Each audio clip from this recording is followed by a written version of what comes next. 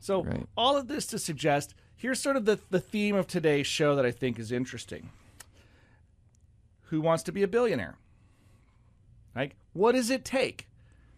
So we're going to spend a little time today unpacking some of the concepts here. It's a bigger picture than you realize. And we're going to talk a little bit about what does a billionaire's life look like?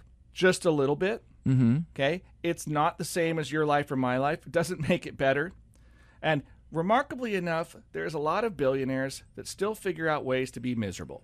Sure. Right? So the money maybe keeps you from not having the stuff that would otherwise lead to happiness. Right? If you're broke, it's really hard to be happy. It just is. But more doesn't necessarily make you happy, and it certainly doesn't bring you joy. So we know those theoretical conversations. Okay? But let's talk practically speaking. How does one become a billionaire? Well, there's one easy way, right? You just inherit everything. Yeah. And pick your parents well. Yeah. There's one option. Mm-hmm. Option 2 is some kind of exotic lottery winnings. Mm-hmm. Or you have an idea that no one else had, and you are able to actually miraculously make that idea a reality. I mean, those are your Jeff Bezos, right? Like, So we're going to talk a little bit about unicorn wealth. Okay. First generation explosive wealth and how that's created. The reason I want to talk about this a little bit is because, one, I think there's a tremendous misunderstanding out there of how this wealth gets created. And then I think there's some misunderstandings about how it gets accessed, because everybody thinks, well, we just need a billionaire tax. And you go, yeah, but the way we're currently taxing, you're not going to get there. I'm really not advocating for billionaire taxes, just so we're clear. But I think it would be wise of all of us to learn a little bit about how this system operates so that we can navigate it better. And what better way to discuss that than when you got a $1 billion lottery out there, talking a little bit about what the billionaire looks like and how billionaires are built. And maybe you don't become a billionaire, but what about good habits that could still make you a millionaire or multimillionaire? Okay? I like this. This is going to be a good show. It's a super reachable thing. What I'm here to tell you is becoming a millionaire is exceedingly possible. And it's a lot easier than it was and in 10 fact, years ago. Probable, because the $1 million buys a lot less than it used to. So that's no longer, I would say, if you're trying to set your sights on like what's a hard number to achieve, now it's probably the 10 millionaire, right? Hitting 8-figure net worth. Now we're getting into that's a harder one to pull. But hitting 7 figures, no, that's not nearly as tough as it used to be. But let's unpack this. How do we build billionaires? You know how? First, you got to start by taking obscene profit breaks for our station here. So we're going to do that, and when we come back, then we're going to start unpacking how you become a billionaire. Stick around. This is Dave Littlejohn. And Matt Dixon. And you got True Wealth on News Radio 93.9 FM and 1240 KQEN. All right, gang, welcome back to the True Wealth Radio Show. Dave Littlejohn in studio with Matt Dixon. Matt, if they are just getting caught up, what's the show and how do they figure it out? This is the True Wealth Radio Show, and you can catch the rerun tomorrow at littlejohnfs.com. Yeah. It's not really a rerun. Yeah. It's more of like a podcast that's going to get uploaded. Yeah, we'll drop the podcast rerun. That's a fun one. So, yeah, you can catch the rebroadcast. I don't know. The recording's going to be available tomorrow. There we go. And we're talking today about how billionaires get built. Mm-hmm. Okay? So we already kind of flirted around this idea in the last segment about you could inherit well, but it's tough to pick your parents, right? You could Photoshop some zeros at the end of your bank account. You can, I guess, con somebody. That's actually, it's pretty hard to con $1 billion, and they usually find you. Mm-hmm. Right? Yeah, that's hard to hide $1 billion. You get a lot of eyes on you with that much money. You could win a lottery. Mm-hmm. But even then, winning the $1 billion lottery, as we've talked about, by the time you factor in the haircut you'll take for getting a lump sum, which is typically the best financial deal, is to take control and make your own investments. Not necessarily have to be that way, but typically. But then you pay taxes, and you're left with a lot less. You may probably end up with between a quarter and a third of the amount that the lottery actually says by the time you pay all your taxes and so forth on those numbers. So that leaves you with the old-fashioned way of figuring out how to make it. Yeah. Okay. Now, I will say, right? I think making $1 billion, that's pretty hard because you really are. There's a term in finance now called unicorn, right? It's this super rare kind of. It's like the unicorn's mythical, right? But the idea that there are certain times when so many stars have everything to align. just happens perfectly, and it creates this explosive growth. There's the slow way to $1 billion is like the way a lot of companies started with, and they exist for decades, and they just keep kind of steadily building, and the government keeps diluting dollars, and they keep eventually you get there through compounding and just sort of navigating the financial system and surviving long enough. But what happens with first generation wealth? Right? It's often, spent in the next 2 generations. But it's created in the first generation. I'm not talking about how people ruin it, because the people that create it generally don't blow it. Right? The family does in the next generation. Right. Like Elon Musk is worth over $200 billion now or something. It's depending some on crazy the day. number, yeah. Mark Zuckerberg, over $90 billion, at least at one point, maybe a little, but I mean, big numbers, staggering numbers. What's really crazy to think about is watching Meta's stock price move. He lost, they kept talking about it. He's lost billions and billions and billions. And then in the last 6 months, the stock prices ran way back up. And now he's worth, multiple billions more than he was. Same story about ago. Jeff Bezos first, one of the things that Jeff Bezos did to knock him off the world's richest man platform is he got a divorce. That one will cost you. And so his ex-wife, Mackenzie, got a big chunk of Amazon at that point. But still, first generation, meaning these were folks that didn't come from wealth. Right. Created something, and it went viral. Okay? And so that's the key to these unicorn companies is billionaires are built through either one of two things, right? Scarcity or leverage. Yeah, did they have an idea that someone else didn't have, and were they able to exploit that and make it work? Yeah, and so Facebook is the leverage scenario, right? And they changed the name to Meta, but we still refer to it as Facebook all the time because that's what everybody knows. But Facebook, I think they also own Instagram and other platforms, right? So they have billions of users. If you get $1 from 1 billion users, you have $1 billion. Right, and it's not hard to... Right? Yeah. And that $1 isn't that significant, relatively speaking. A lot of people don't pay anything to use that service.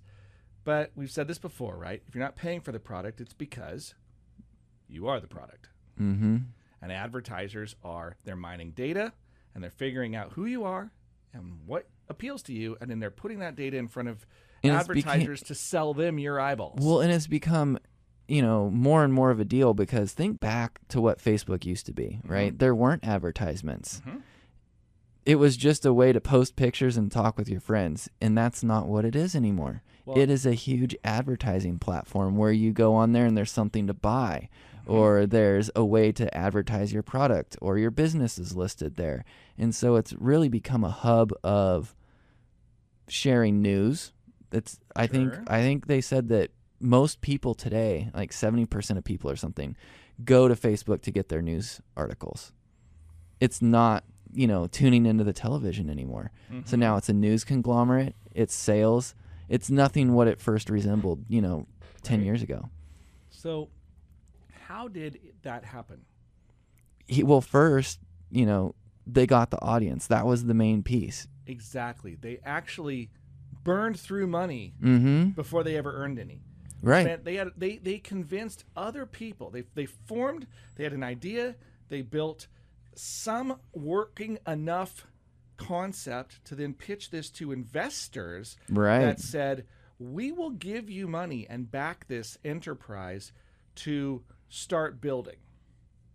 And so they gave them the money to do it, and they spent money before they earned it. This happened with Tesla, by the way.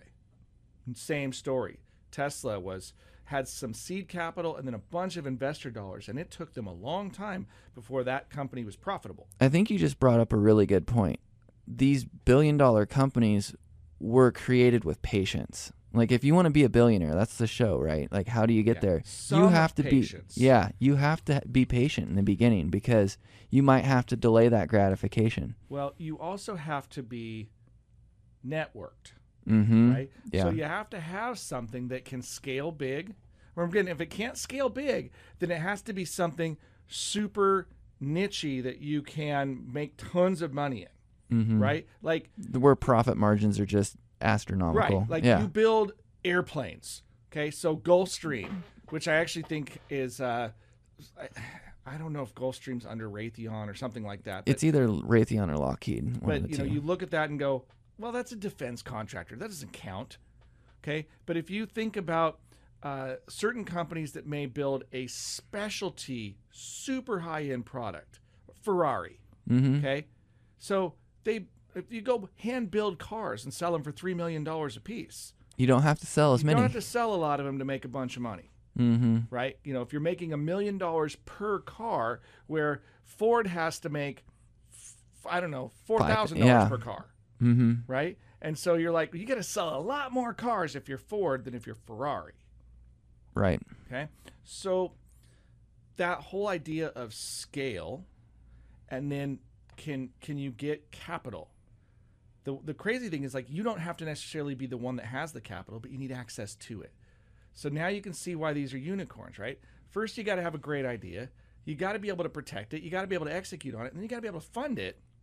Right. So you have to have a lot of investors really believing in what you're doing. So you have to. It's a popularity contest.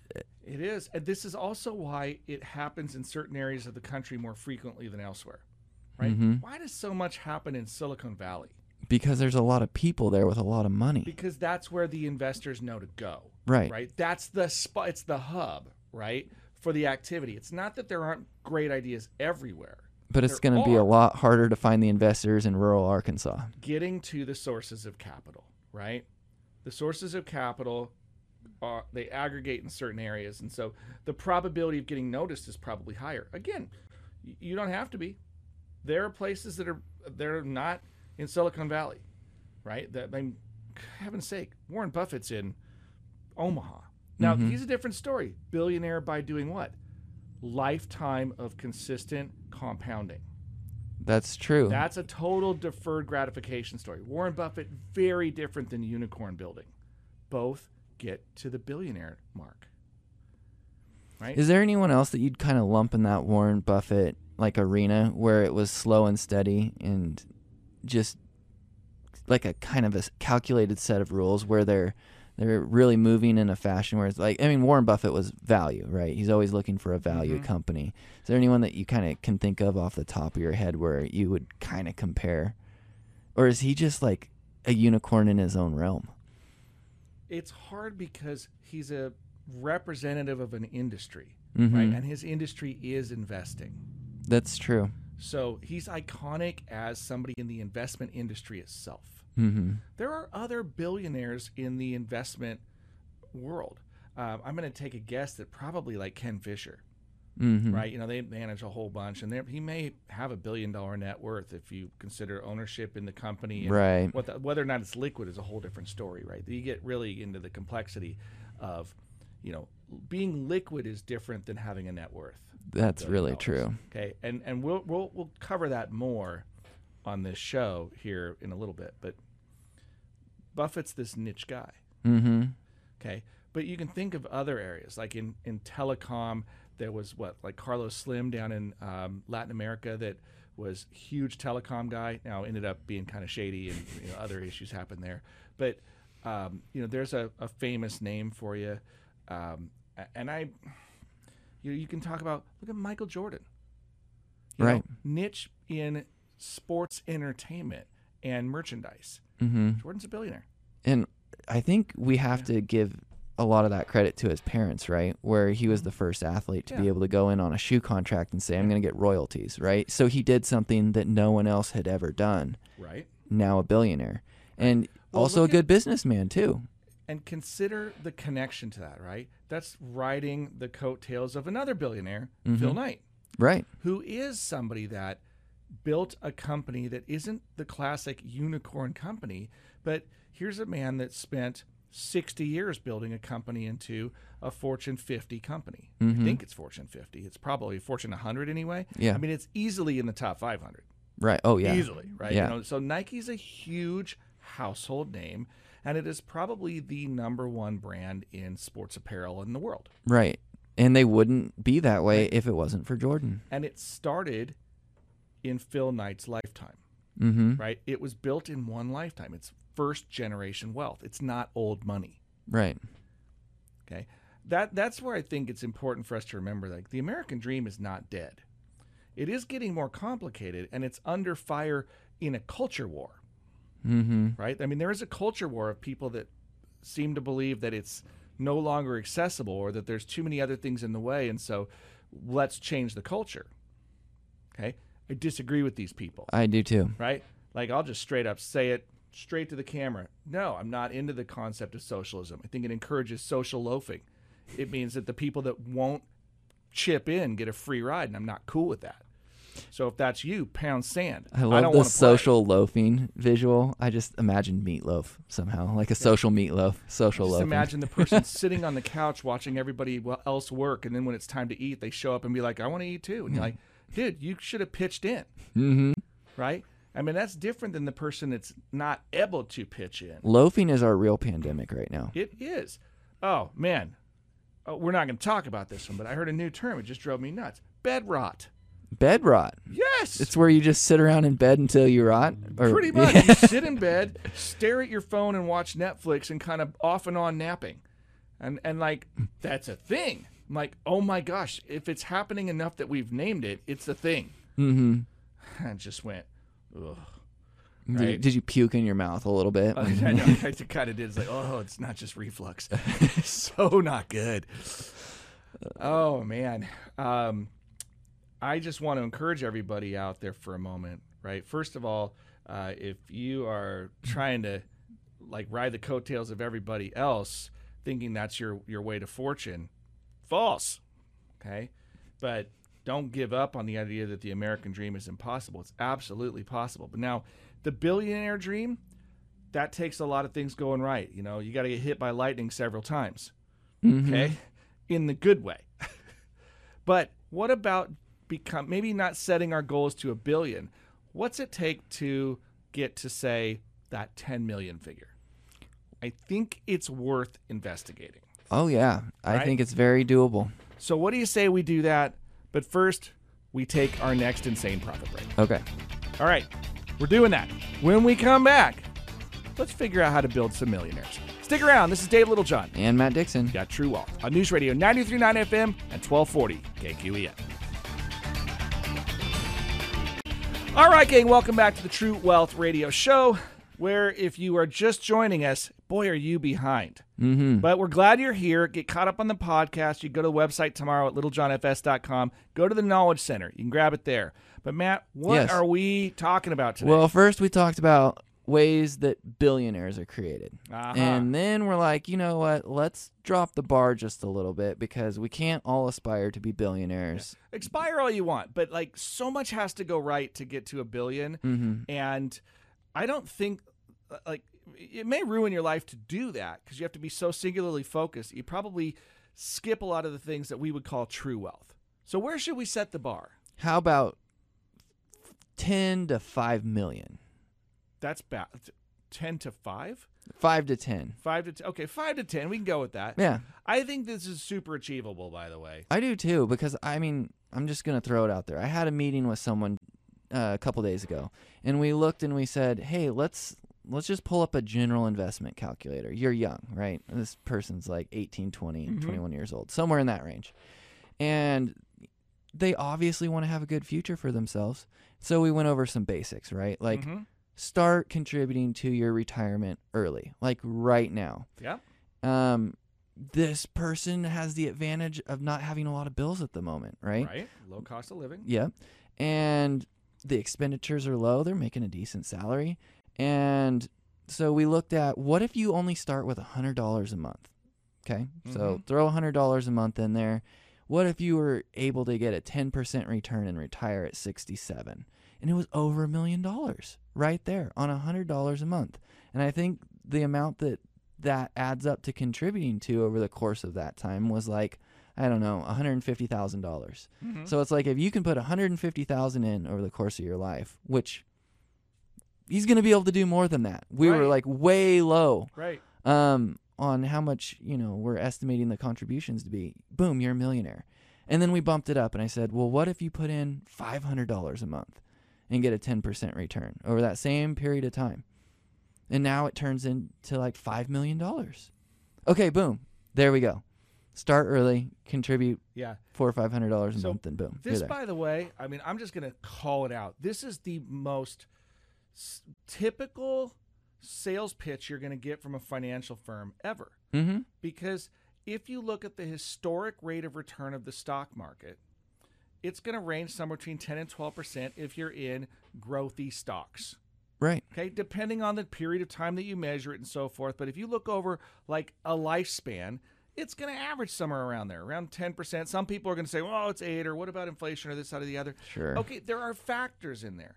But about a 10%-ish ballpark. Sometimes it's been higher than that. Sometimes it's been lower. But if you look at that, and then you apply the rule of 72, for really swag math, divide 72 by 10. It takes about 7.2 years to double your money. Let's keep it easy. About 7 years. Mm-hmm. So if you double your money every 7 years, look at your age and how many times can I double it?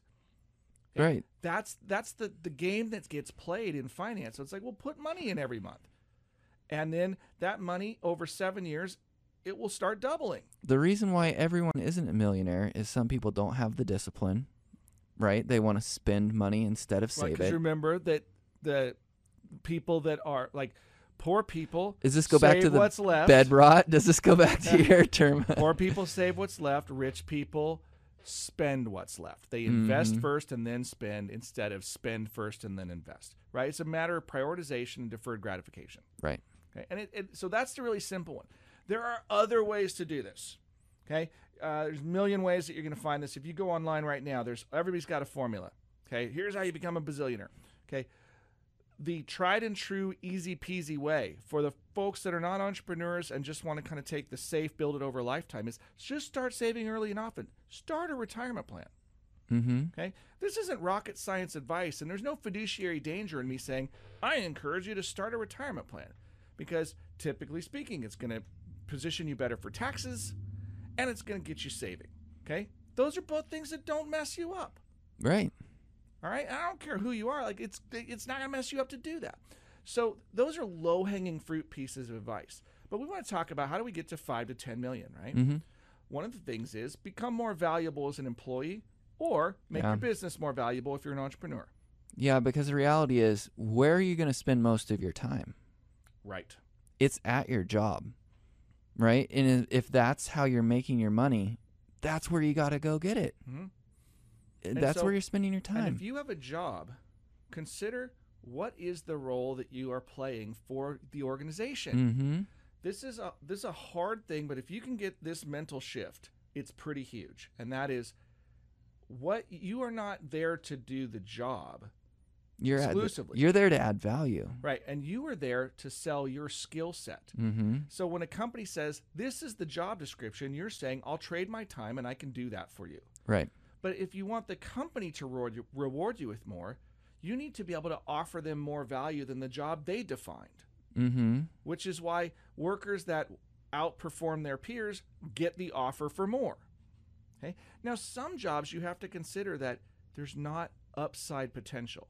Okay? That is a huge one that a lot of people blindly turn an eye to, right? Yeah, it frustrates people, but like if we'll pick on, if you go to ABC fast food restaurant and you are managing the food line, that is a pretty interchangeable job for other people. You can be the very best burger or taco or whatever maker there is, but somebody else that's half as good as you is still good enough to do the job. Mm-hmm. And so they don't have to pay you a bunch more for that. You need to find other ways to add value, which is why people transition into management and leadership and so forth. So, or they transition into industries that have the ability to add more value. So you have to look at yourself as, I'm selling my value set, right? Or I'm trading my value set. Mm-hmm. That's a different employee mindset for a lot of people. It is. But you make that mindset shift, and you start to see how, I gag a little bit every time a company tries to tell me, well, you have to pay me because of the value we deliver. Like, I gag a little bit. Because the value is your determination, not theirs, right? Because if you find the value, then you pay for it. Right. But they can't ramrod that down your throat and say, we're worth more. Well, wait a minute. I determine that as the consumer. It bothers me every time. I mean, there have been times where, now, did it work? Because it's like in my life, like I have a software subscription, and they come along and say, we're going to raise the price on you. And I go, well, the pain of changing is too high, so I'll stay. And they can interpret that as, well, then we provide enough value. Or what really is happening in this case is, you didn't provide any more value to me, but the pain of going somewhere else and competing for all the other things that are valuable to me, I don't have the bandwidth to deal with it. And so what you've done is you've exploited my lack of bandwidth. But that won't be permanent, because you no longer have a loyal customer. What you have is a hostage until somebody is willing to call you. This isn't a great example of it, but I feel like insurance companies kind of do this, right? Like, you go get a rate quote, and they come in with this phenomenal price, and you're like, oh, that's less than I'm paying now. And so you switch, and you go there. And then 6 months later, you're like, man, my rates have gone up, but I'm okay. I'll just stick here a little bit longer. And then they just keep bumping it up and up and up. Right. And then some people just never change because they don't want the inconvenience of it. Right. And insurance is a unique circumstance, because people that you can chase rate, and it works. The issue with chasing rate is that insurance companies will always have that happen, because everybody that wants to save money goes somewhere else, and then the claims experience goes up because they piled a bunch of new customers in. And when the claims experience goes up, they have to increase the price to pay for the claims.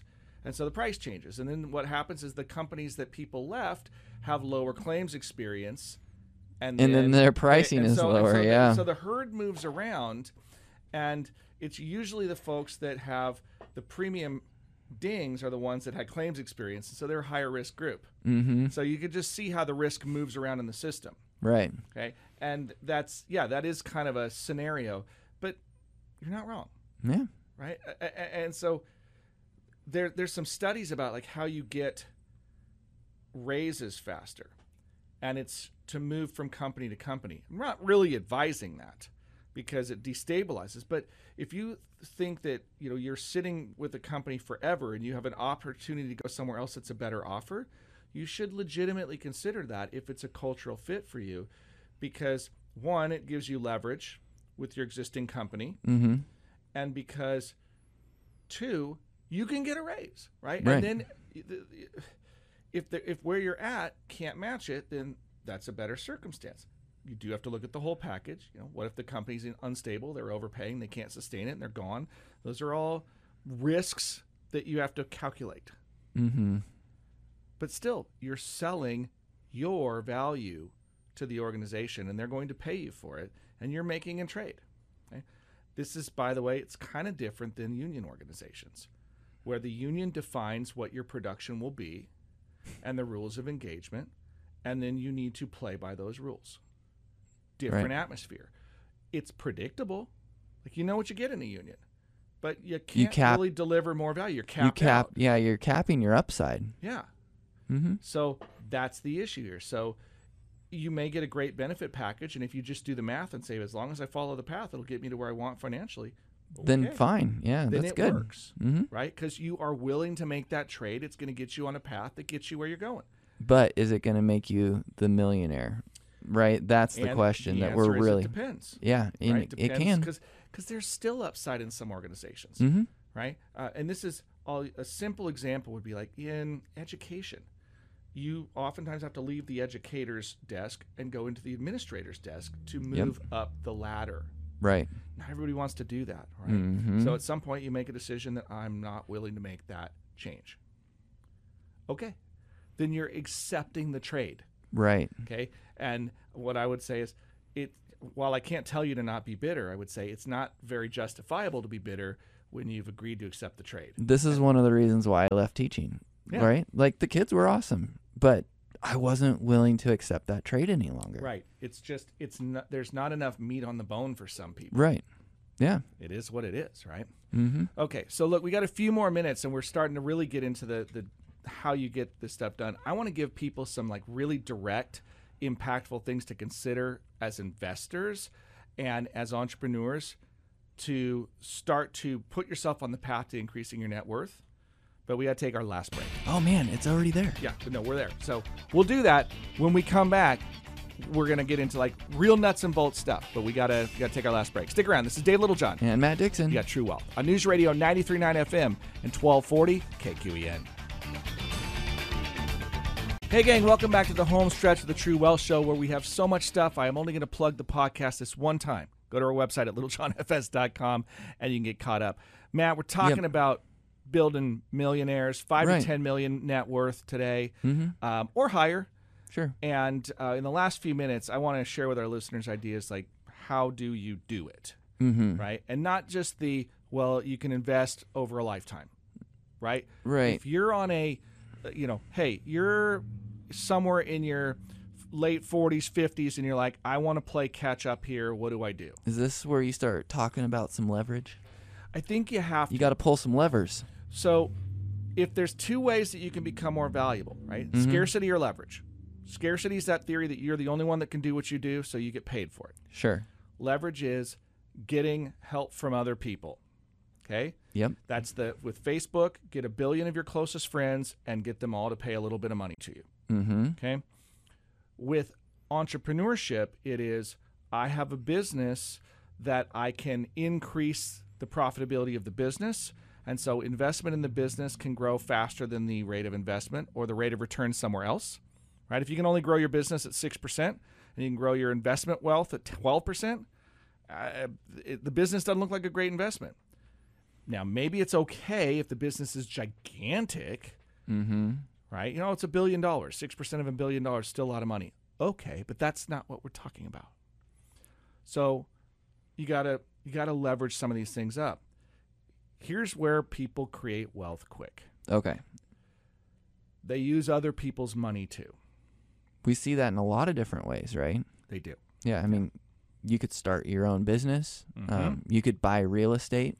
Yeah, that's the most common one, and there are lots of creative ways to get into it. But think of it this way: you need to control a larger block of money. That's what leverage allows you to do. Okay, you can use leverage in the stock market too.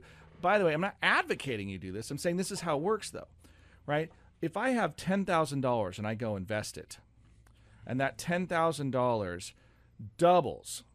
You right? only I have $20,000. Yeah. I made $10,000. But if I have $10,000 and I can control a $50,000 block of money, and I make 20% on it, I made the same money.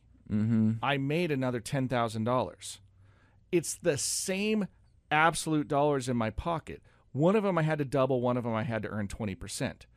So this is why if you can control a block of real estate for a down payment, and you can get somebody else to make the payments for you, that real estate appreciates as an asset while somebody else pays for it, and that leverage works to your advantage, provided the real estate increases in value. And that's not a guarantee, contrary to what a lot of people will tell you. Absolutely. That is not a guarantee. We have seen it blow people up because leverage cuts both ways. It does. If you're making money, leverage looks awesome. But when you're losing money, boy, does it accelerate the pain. But that's the issue at play here is that's the risk and reward. Yeah. Right? I mean, there are ways to structure rapid growth. Okay? You can, and again, if you know how to flip things, you've heard the flipping real estate. Hey, we bought a house that was distressed, fixed it up, we were able to turn around and sell it.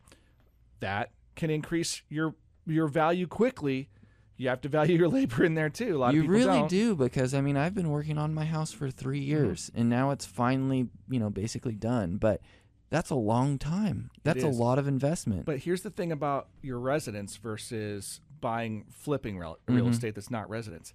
You get a good tax, you get capital gains protection from your residence. Right. You live in it for 2 years. Current law says you're not going to pay capital gains tax. It's different if you're buying it as an investment. Yeah, now it's just an investment, and the gains get taxed.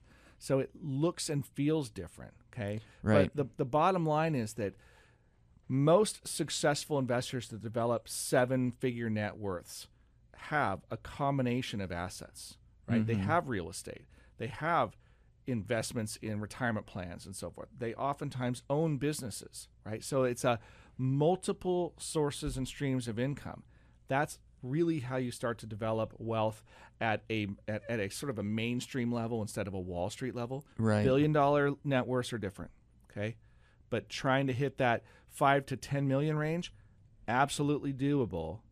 And the thing is, you don't end up living like a music video, right? It's still a pretty normal pedestrian looking life. You might have an okay car and so forth, but you're not going to make it rain. It's not how that works. You make good decisions, and it's going to be a lot more boring than you'd think. It's kind of like a turtle race, right? Yeah. Mm-hmm. Yeah. So, and it's not just slow and steady. It's consistency and being smart, right? It's recognizing opportunities, because oftentimes the opportunity occurs quickly, but you have to be very patient for it to occur. Like fishing, right? You can wait a long time, and then it gets really exciting for a minute. Mm-hmm. So that's it.